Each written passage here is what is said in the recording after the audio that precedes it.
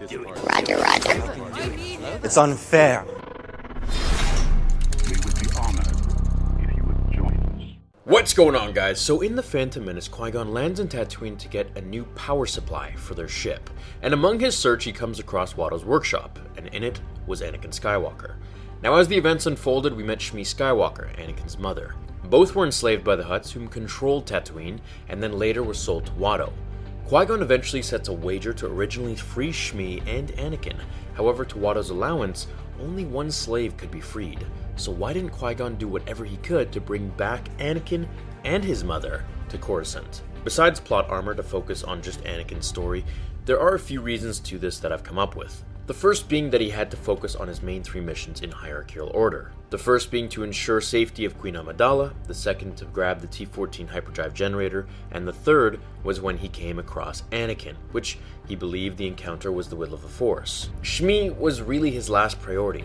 Now, with the art of negotiation, you always usually start out with the things that you don't want, but pretend as if you really do, so that in the end, you haggle down to the filtered and finer things that you can't part with. Qui-Gon never really cared to free Shmi. He knew attachments were forbidden and they must be severed if started. He was merely using this as a negotiation tactic with Watto, saying that, okay, well, if I can't have both, then at least just give me one slave.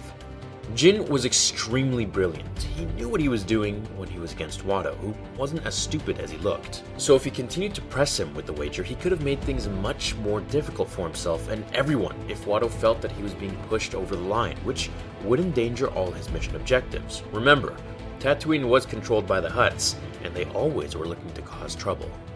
I do wonder if the Force would have warned him or not about leaving Shmi, and that it may cause major conflict in Anakin later in the future.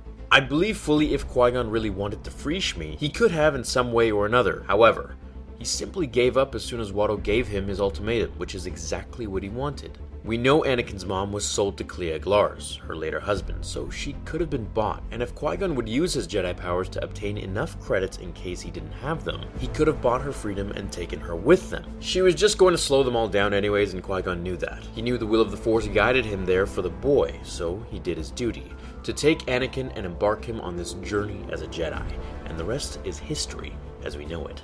Now, in the event that he did take Shmi, I think it would have completely ruined the timeline. However, some might say it could have saved Anakin.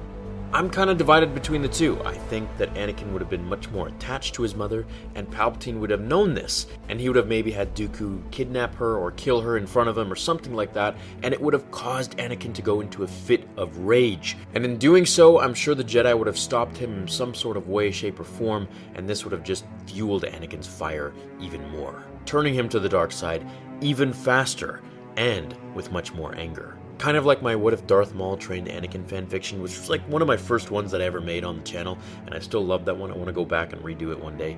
However, if Dooku took Padme and Anakin's mom, and then killed them both in front of him, I think that would be an Anakin that we have never really seen before, and that would have been probably pretty cool to see on screen. But hey, we got what we got, and I love Star Wars as it is. So what do you guys think would have happened if Qui-Gon took Shmi with them? Should he have, or should he have just left it the way it was? I think that he made the right decision in the end, although, if he did take her, he would have bypassed Anakin turning to the dark side when he killed the Sand People. But then again, like I just said, it might have happened a little sooner or later with Dooku stealing her. However, not being able to save his mother is what resulted in his obsession with saving people from dying. But in the end, Anakin did bring peace to the galaxy. He just had to rain terror on it for several decades or so before he learned. Thanks for watching today's episode, everyone. Let me know what you think about the questions that I asked. I will see you all in the next episode of Star Wars Theory. Until then, my fellow Jedi and Sith friends, remember, the Force will be with you always.